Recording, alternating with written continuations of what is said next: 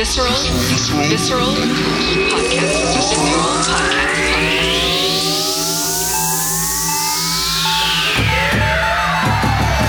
Visceral Podcast. African Women Innovate.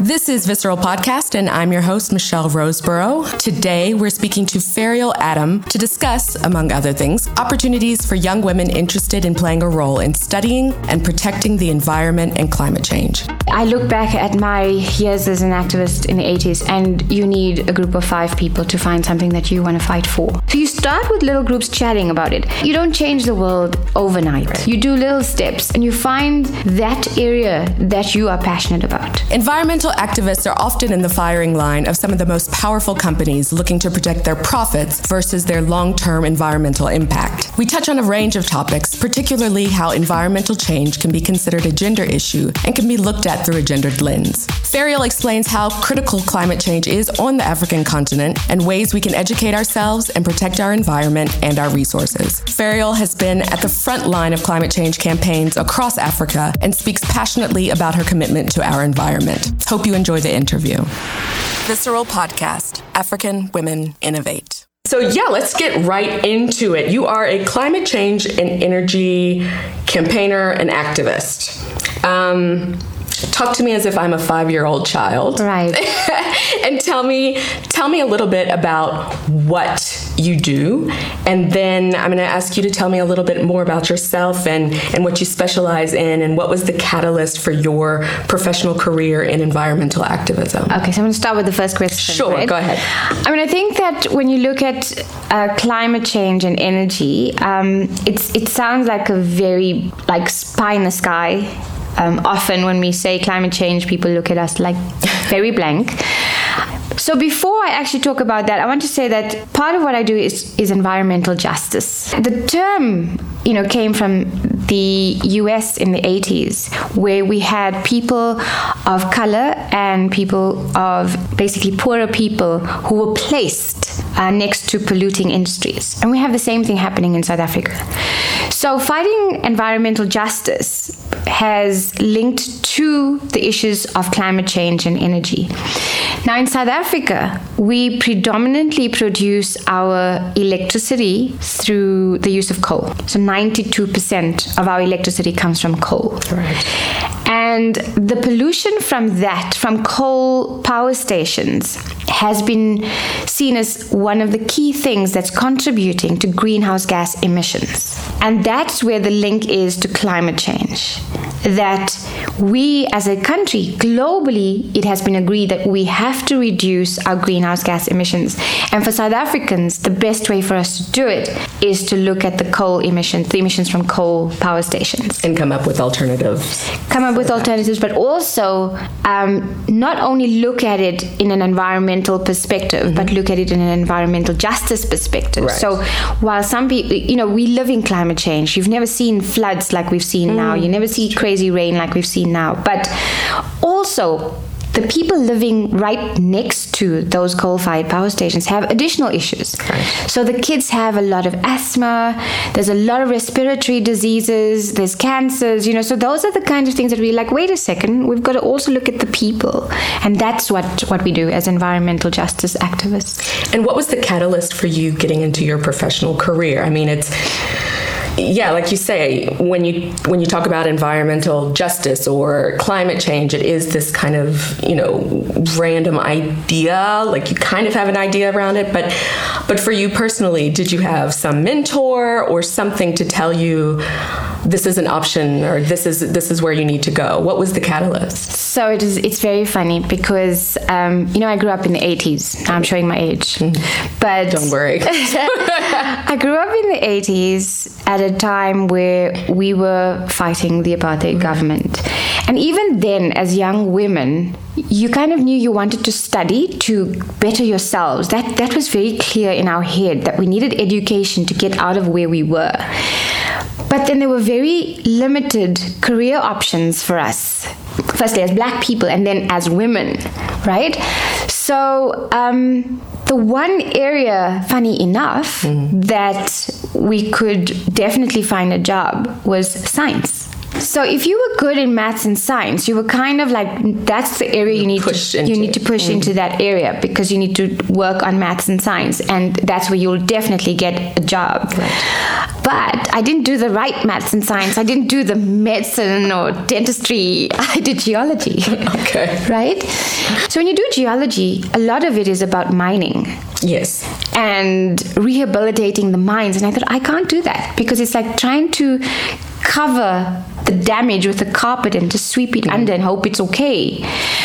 And so that's where my questioning started. And I thought, I can't be someone that's going to allow the mines to get away with these things. Right. And that's when my awareness of environmental justice became much stronger. So we reached 94, we had democracy, but there were all these people who were still living next to these polluted industries. And I thought, no.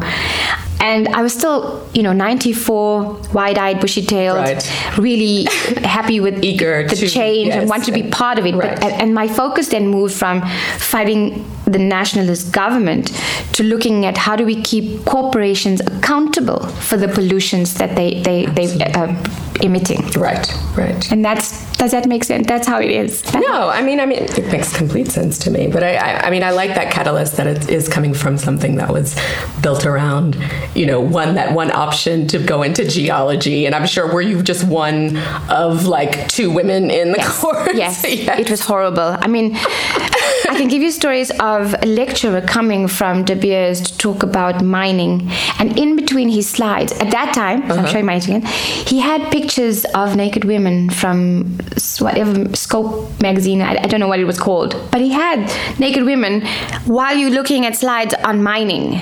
Wow. And there were two women. I went to complain, and I was told, well, if you're going to be a geologist, you need to learn to deal with it. Yeah, so things haven't changed that much. Let's put it that way. But you're currently pursuing your PhD. I am. In what? So I did a lot of nuclear stuff. Okay. I did a lot of... I've been to Fukushima with Greenpeace. I did a course in the Netherlands on nuclear science. But I chose to do my PhD on something very, very different. I'm looking at the issue of citizen science, and I think it links to what you're trying to do, and citizen science and environmental justice. But I'm also changing from my focus on energy to water. Okay. And the reason I'm looking at citizen science is because what I'm saying is that science, and maybe this is relevant to you, from the readings I've seen, science, that when it started out, was by ordinary people. Right. And we always get told of, Faraday and all these kind of European scientists. But science didn't start just there. You've got Arabic astronomers, you've got Indian physicists, you've got Japanese where they used science to challenge the societies within which they lived. So, for example, the Indian scientists of Bose and Saha used science to challenge not only the fatalistic view of Hinduism, right, but also to challenge colonialism. And we don't hear about that. No, we don't. And then, for example, the Arab scientists as well and astronomers were also using it to challenge the stereotypes of Islamic control, political control.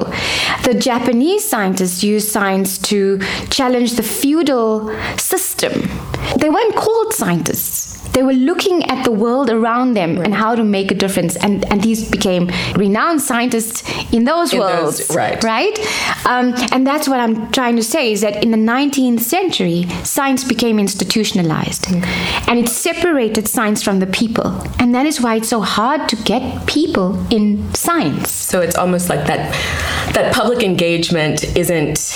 Now it's more of this elitist kind of approach. Yes, but getting scientists to come down and say, look, at some stage you're going to have to engage with the public, and the public is going to need to understand what those issues are. That's it. That's my PhD. So I'm looking at how do we, and can we then, through educating or through creating a science awareness with communities and community activists, then empower them to fight for the environmental justice that they need. I feel like in today's world, environmentalists are, under a lot of pressure and stress and violence at times. Yes. Yeah, and in today's political climate and where you have climate change deniers and the people that support them as well. To some people, the idea of advocating for the protection of the environment is vague. It's obscure. So environmental activists are actually on the firing line of some of the most powerful companies looking to protect their profits versus minimizing their long-term environmental impact. So I just want to know, in what ways have we on the continent maybe undermined the importance of climate change and climate change issues? Where has Africa played a role in that? I think the problem is in defining climate change. And for as long as we define it as a science issue and as a climate change issue rather than a climate justice issue, then I think we are never going to be able to bridge that gap. And we're always going to have people saying, but hang on, we don't have food. Right. We've got more important issues to worry about. Exactly. We don't have, we have diseases, we have this, we have that. And how do you then counter that when there's all of that going on? I've been living this whole concept of sustainable development and climate change from the 90s to now. And it was so hard in the beginning to talk about climate change because people were like, I'm sorry, I got bread and butter issues, right? Now, it's amazing. Even with the climate deniers, when you start talking about climate change, people are like, I have bread and butter issues, but now I see the linkage. Right. Because if this continues, if we look at Kenya, for example, the northwest of Kenya is going through such a drought. It will never recover from that drought. Right. What we're also seeing now is resource wars. Right. So people fighting over the little bit of water in that area. In fighting South Africa, there's like a drought every single year for the past 3 years. Exactly. People are fighting for herding space. Right. So then it becomes very real. The problem, though, right, is that there was a phrase that came out in the early 90s that said, we don't need climate change, we need system change. Because as long as we have the particular economic system, it's going to feed poverty, right, and it's going to create a bigger divide. And the governments that are supposed to be worrying about us are more worried about, let's see who we can get to put up a big fiery industry. I'm not against work and I'm not against industry, but we need to be a little bit responsible. And what we forget is that same dirty industry will not go put itself in Sweden. They'll get kicked out immediately, So if we all say enough is enough, they have to clean up their act. And we still have a long way, because I think governments are still, look at our government. Right. The nuclear deal, for example. I know. Everybody and all the logic in the world is saying, this is not a good idea. Not a good idea for X, Y, and Z reasons. It's like a whole list of things. It's a whole list of things. It's the economics. It's the environmental issues. Right. They're going to push the issue of jobs. I can tell you. There's no job creation there. And the Russians are going to bring in their own people to work on the nuclear. And I'm like... Versus looking at, say, renewable energy options. Exactly. I think for us, we must be careful, right? I do support renewable energy. Right. But it also, if it works in the same system... It's not going to provide the same kind of outcomes that we're expecting. Well, look, tell me a little bit about, say, Africa. And I think that your experience has been mainly in South Africa, but maybe you have some sense of Africa's environmental movement in the past. Prior to, say, like in the 70s, before the 80s. I need to know, has there been a legacy, I guess, on the African continent of conservation? Okay, so it's very interesting because it has a long history of different things. Okay. So I don't know, I'm going to be all over the place, so no, I'm it's sorry. Fine. The first thing is the aspect of conservation was seen as a very colonial invention. Okay. So it came about to have these protected lands for these animals to allow for hunters, and so very colonial, the white settlers to go and have their fun and look at it was not an inclusive process. So a lot of people were moved from their lands to create these conservation parks and across Africa, right? So that's the one thing. Also, at that particular time, when people talked about environmental issues, they didn't talk about people.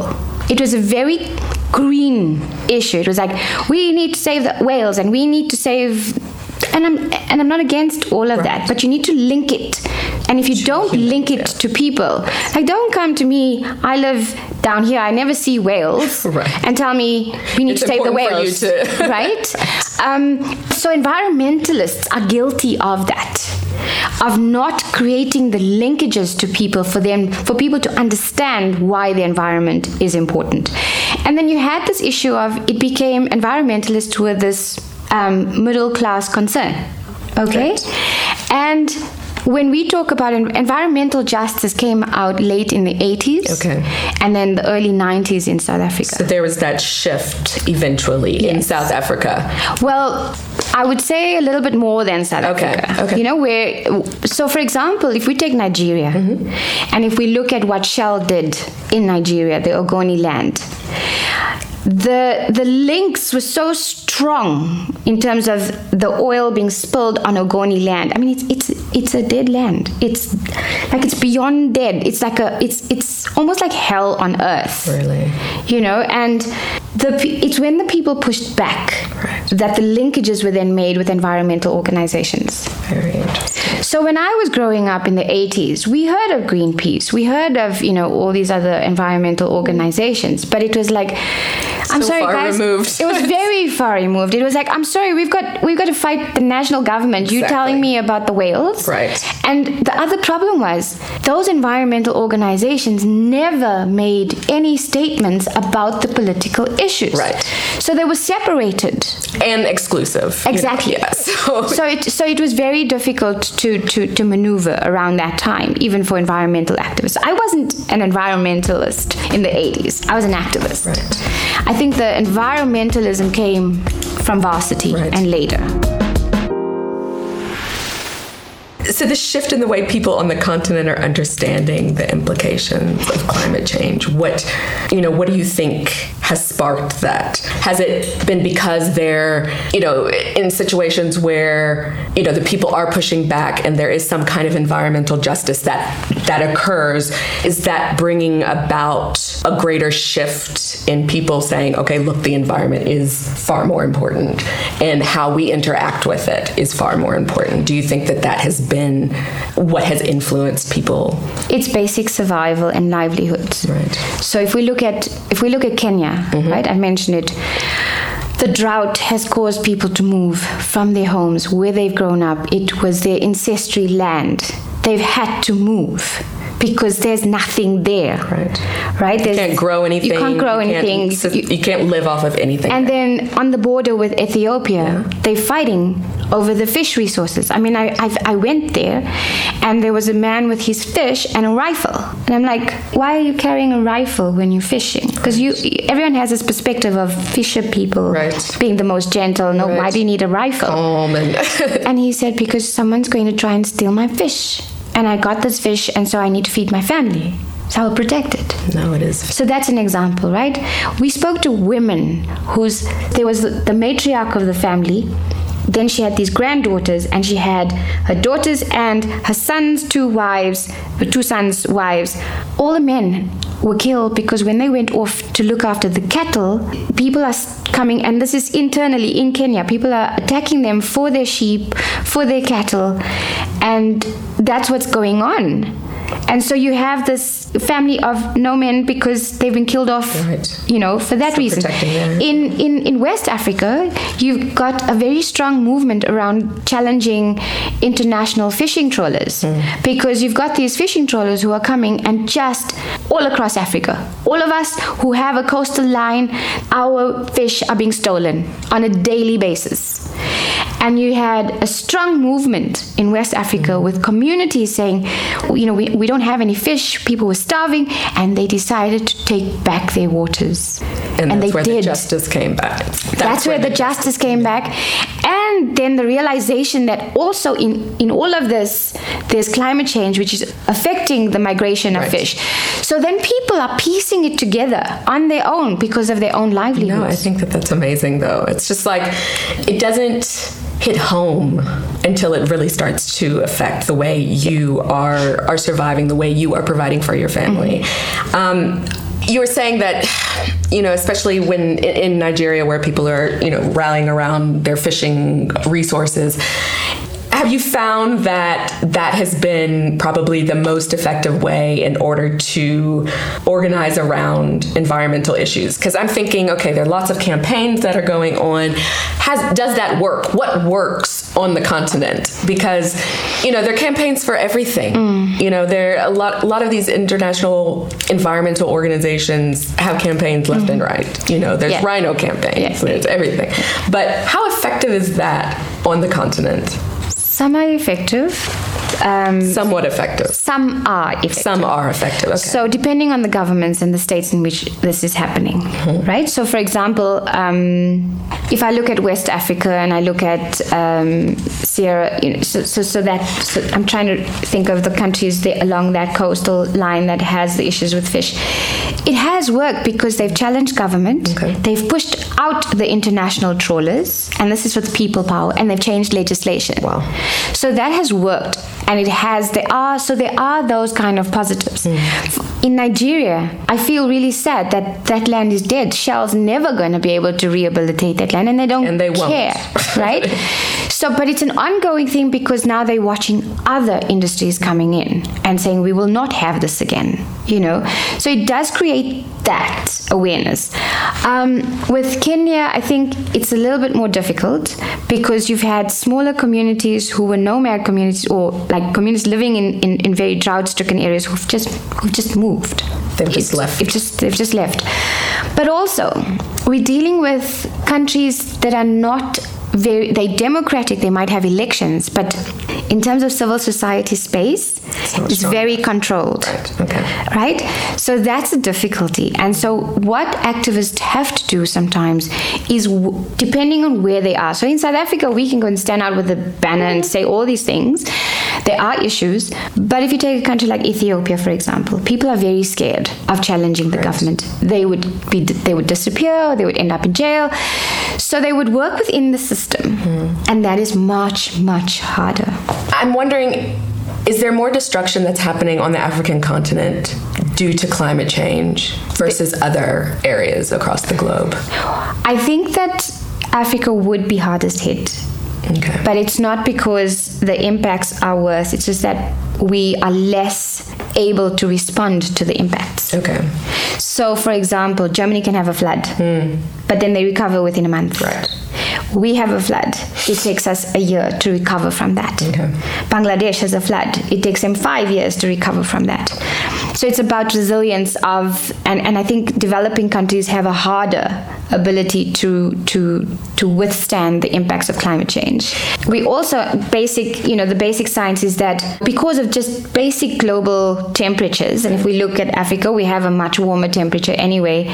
With climate change, if the rest of the world's looking at a 1.5 or 2 degree increase, in Africa we're looking at a maybe 2 to 4 degree increase just because of where we're placed. And so then it becomes even harder to deal with that.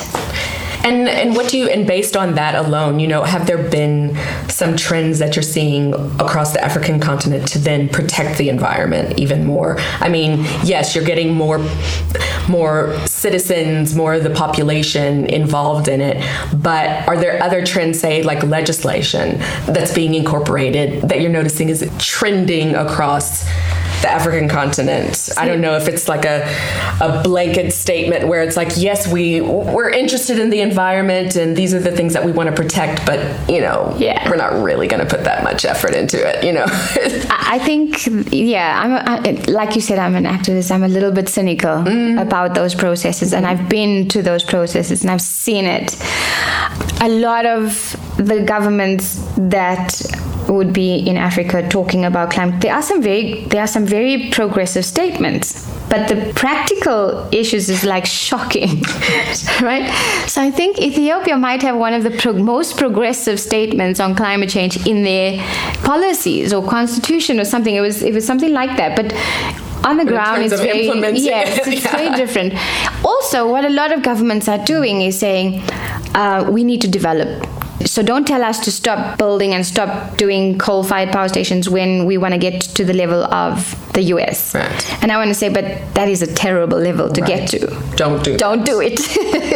But they're not listening, because that's what they want. They want that to be on par. But I think that, yes, we all want to get out of poverty, right? But we don't want to have a model like the US, because then we're all going to just fall into poverty. Right. So that's the difficulty. The policies are there. The governments say the right things. There's pressure on, when you have the United Nations meetings every year, they say the right things, they sign the right declarations. But even South Africa, South Africa in 2009 said, this is what we commit to reducing our greenhouse gas emissions. Yay, we're the best. And when you look at the fine print, it said, depending on finance, right? And for us as activists is that South Africa cannot say that. We are much more developed than most other African countries. We can make a change, and we're not doing it. So while I do think what is important is there has been, so you can't help but talk about climate change and the impacts in Africa. At a high level, the governments are signing these things. They're doing they're saying, okay, we must do things. But it then forces things to happen at a local level. So local governments are now talking about climate change. So even if at national government saying, yeah, but we want this industry to come because we want to develop, local governments are saying, actually, let's have renewable energy instead of this. So they're making those choices, and that's powerful. Look, I suppose the most logical step to understanding your role and that of other environmental activists is to educate people around relevant environmental issues, particularly those that are the most controversial and have a long-standing impact, nuclear energy being one of them, which is really scary when you start to read about it. So, look, are we teaching environmental protection in schools? It's like, what are these next steps to bring up generations where they are more aware of these things? How do we make this a normal thing within schools starting at a very young age? Is there a move from environmental protection organizations to, say, influence younger generations to adopt behaviors that are more protectionist, more kind to the environment? Yeah. I think that it's not enough. I think that there is basic education, and depending on the teachers and depending on their understanding as well, it's very superficial. There have been it's been fun. It's been actually interesting because we've had water restrictions.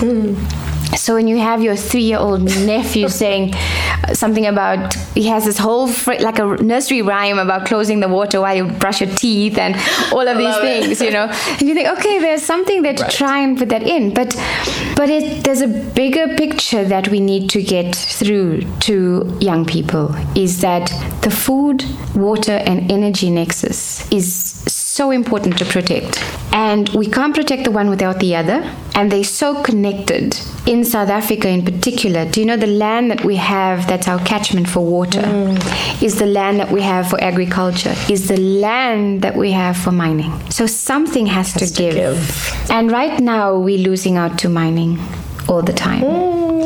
One of our biggest water catchment areas, which is the Waterberg, is going to be mined out for coal. It's heartbreaking that there are communities there are fighting it, but they're losing.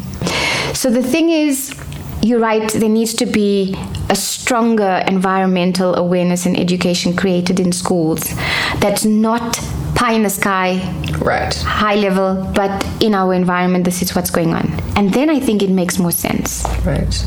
Bringing it back to that nexus that you mentioned.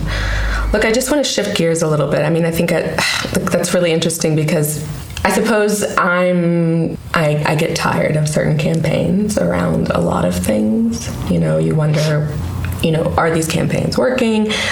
But yeah, how do you change the minds of younger generations, and whose responsibility is that? And how do you get them to care? I think a caring society is something that we build together. And right now we may feel that younger people don't care, but that's just because of what's prevalent in our political system. And that I strongly believe. But also, I've met amazing young people who are not quite leaders but are involved, like everywhere in South Africa, everywhere on the continent, who are interested. I worked for an organization that was who worked with the groups of people all over and would say, okay, if you want to have an awareness day, here's a toolkit for you. People are they want information. They sitting in a community or sitting in a bedroom and having their friends and like, okay, we now a committee. It is inspiring beyond belief. So it is happening. And I think what I'm worried about is that there is this awareness, we need to keep it going. The momentum needs to keep going, and we need to start questioning the system. Because otherwise we're going to be like hamsters on a treadmill or whatever. But we need to say, listen, we can't do this like this anymore. Right. We have to change. And I really do think that there are some young, amazing people out there doing it, and that I want to learn from. Right. So like I said, I had to go back to that a little bit because I really needed to understand how young people are trying to get involved. And I'll go back to that later on. But again, to shift gears a little bit, I think women, particularly on the African continent, are, they're working with fewer resources that need to be sustained to provide for their families. And in some cases, their whole livelihoods are dependent on these resources. So would you consider environmental protection a feminist issue, a gender issue? And why do you think that's the case? I would definitely think so, for a few reasons.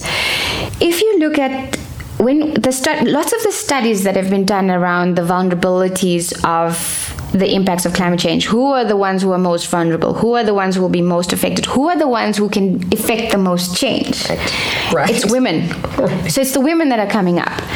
But also, I did this research recently where when we talk about women and when we talk about climate change and you say, okay, what is the role of women? People immediately go to a rural area. Right. And the reality is that more and more people are living in urban areas. But so we need to look at how do we connect to those women, the young women, old women. A lot of the women, they're heading the households. Right. And they single parent households. So if you have a flood or a fire, for example, you have to start from scratch. It's that's the thing. It's women having to, and they have less support. Yes. It's the burden, and they have less support. Right. So that is something, in fact, there is a campaign started where we looking at we've got pilot cities and we're looking at what are the local government policies on climate change. Okay. How much of if they're saying yes, women are important in their main document, but in terms of the policies, is it coming out? How are they incorporating women within this discussion? Right. And they're not. They're not. I looked at the policies, it's not there. Gender issues are not there. And so what we're trying to do then is we're going to be creating some kind of a road that would have them to relook at what they've been doing in terms of women.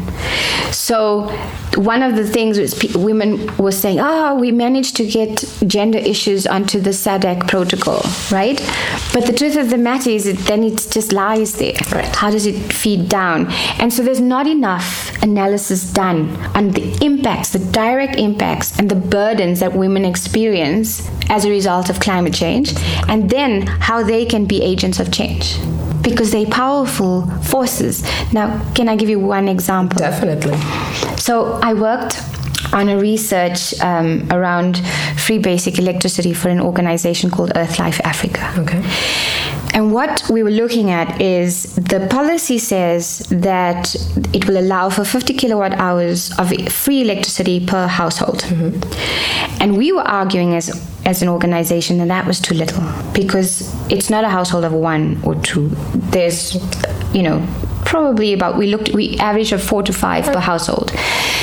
And what we did was we got a group of women together. Mm. They all were heading the households from different parts of Gauteng. And we worked for 6 months on education around what is electricity, how do you measure your electricity use, and we had them monitor the electricity in their house. Like, if you're going to plug in your cell phone, this is what you need to do for how long, So they became monitors of electricity use in their houses. And it was funny because part of the thing is they became more aware of how much electricity was being used. But when we finished the report, it was quite clear that 50 kilowatt hours is just too little. So we proposed, I think in the report we looked at, it might have been 150 or 200 that we were saying per household, I can't remember.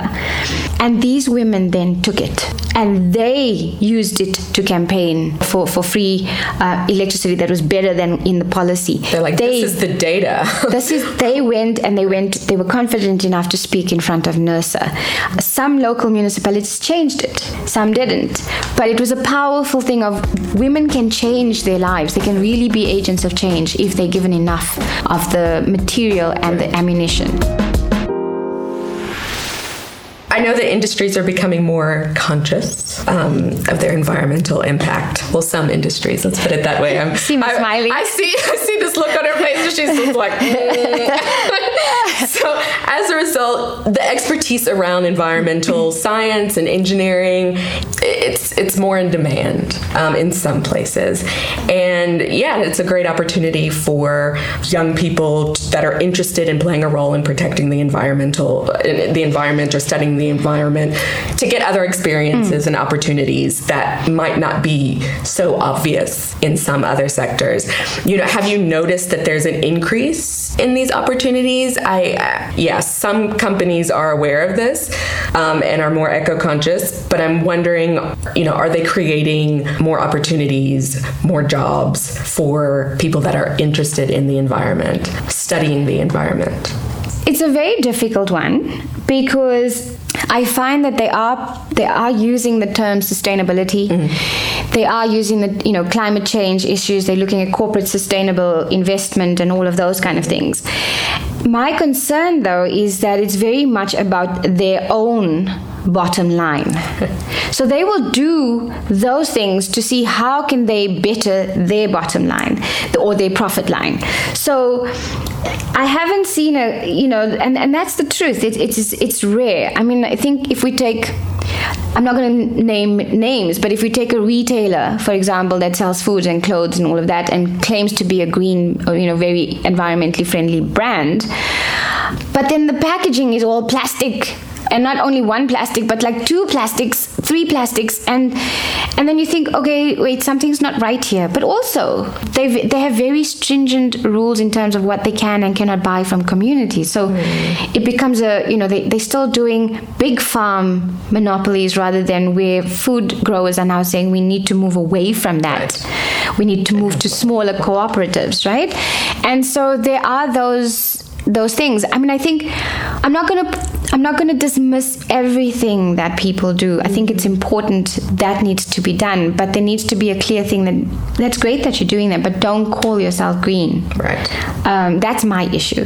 Don't say that you're creating opportunities when actually it's kind of you are creating opportunities, but it's for your own selfish kind of corporate bottom line. In a mine, you'll have an environmental officer. Right. But that environmental officer is not looking at the pollution and how it's affecting the community next door. It's looking at, we've got a slime dam, we need to do whatever we need to do to make sure that it doesn't seep into the water or else hide it away or whatever. It's not the terms have been used like sustainable development, environmental, that makes it almost like, oh wait, it's okay, they're fine. But if you dig deeper, it's not quite. Did you think that it was a risk for you to get involved in environmental issues? As a woman, as a Black woman, was it a risk? No, I grew up as an activist, so that fighting spirit was always there. I am reminded, though, because there were times when I didn't just work in South Africa, where I worked in the continent. Yeah. Like I said to you, I've worked with people in Ethiopia where they were like, do not speak to me, do not say anything to me around protest or march. They'll be like, they'll put the phone down on you. So they're totally paranoid. So people are afraid. I haven't felt that fear. I think where I do feel afraid is that people aren't listening and we're doing something wrong in terms of how we're trying to get the message across. So I keep trying to reflect and think, how do we make our message better? Like on the nuclear deal. Before it got to this point, we had been campaigning on it for ages. I went to Fukushima. I was creating awareness around that, and people still like, oh no, you're crazy environment. Yes, you're crazy. And now it's like, oh, hello. So it's a while. Sometimes it's just we need to figure out how to better create awareness, and I think we environmental activists are guilty of not doing enough. And how do you think, it's almost as if you need to be connected with, say, some other area in order to shape that message, shape that campaign or whatever you're trying to do in order to educate people. Like, I know you are hardcore into the environment, but at some stage, you're going to have to pass along these messages to educate people. And, while you're reflecting, what do you think needs to actually happen? Who do you think you may need to work with in order to get this message across? Because you can picket, you can do all kinds of boycotts, tie yourselves to trees, you can do all kinds of things. But if people are not getting the message, what do you practically think needs to happen? I think, the one thing is to move away from thinking of things in boxes or in silos. Right. So environmentalism is there, social activism is there, poverty eradication is there. It's linked. It's all. And for as long as we don't see that, don't create those linkages, we'll be working in our boxes and no one will care. But when you create those linkages, people get an aha moment and become more passionate about what you're fighting about. So you might see yourself as an environmental activist, but someone's fighting poverty. Right. And you have the same voice. Right. And that's the strength. That's where the power comes from, But look, Ferrial, we're really lucky to have you on Visceral Podcast. But to wrap up, for young women struggling with their decision to, say, study within the STEM disciplines, particularly studying around the environment and climate change issues, what advice do you have for them to just push through, or what can be their starting point? How do you get involved as a young Black woman in South Africa? You care about the environment, or you live in an area where it's flooded many times and you're saying, okay, enough of this. What's your starting point? It's easy. I look back at my years as an activist in the 80s, and you need a group of 5 people to find something that you want to fight with or fight for. It could be, okay, we need to create awareness around a park for kids to play in. Or if you in a community that has a lot of kids with asthma, you create a group of 5 people and you say, we're going to have a night where we're talking about what this is going to do to these kids as they're growing up and how do we deal with it. Right. And you call in the experts and you chat. So you start with little groups chatting about it. Younger people, though, there's social media, and you can do so much on social media. Right now, online, you can get toolkits for organizing. You can start an awareness group. You can start a club at your school. Right. It doesn't have to be. You don't change the world overnight. Right.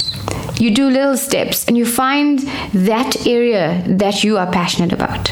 So that's the other thing. Environmental stuff is very broad. You can look at water, you could look at land, you could look at energy, you could look at air pollution, water pollution. It's a whole range of things. And people are needed in all of that. And if you feel that you have some interest, then exploit, volunteer. There's so many organizations that love having volunteers. When I was working for a particular organization, we had these 2 young women who needed to just do the thing for have the tick for their school, that they volunteered somewhere. But they've never stopped being interested. Really? So that's, volunteer somewhere, create a group, write. Young people need to write more and read. I don't think we do enough of that. And make the linkages. Don't just read about South Africa. don't just read about Africa, read about other developing countries that have gone through the same things. Or, like if you go and watch, I'm not saying this is the case, but if you look at a movie like Avatar. Right. It was a really interesting kind of phenomenon. Yes, kind of exactly. Created, yeah. But if you actually look at what was happening, was that you had these people coming to break down this jungle. Now, if you look at some of the struggles that happened in the Amazon around the chopping down of the forest, that's akin. You can create those linkages.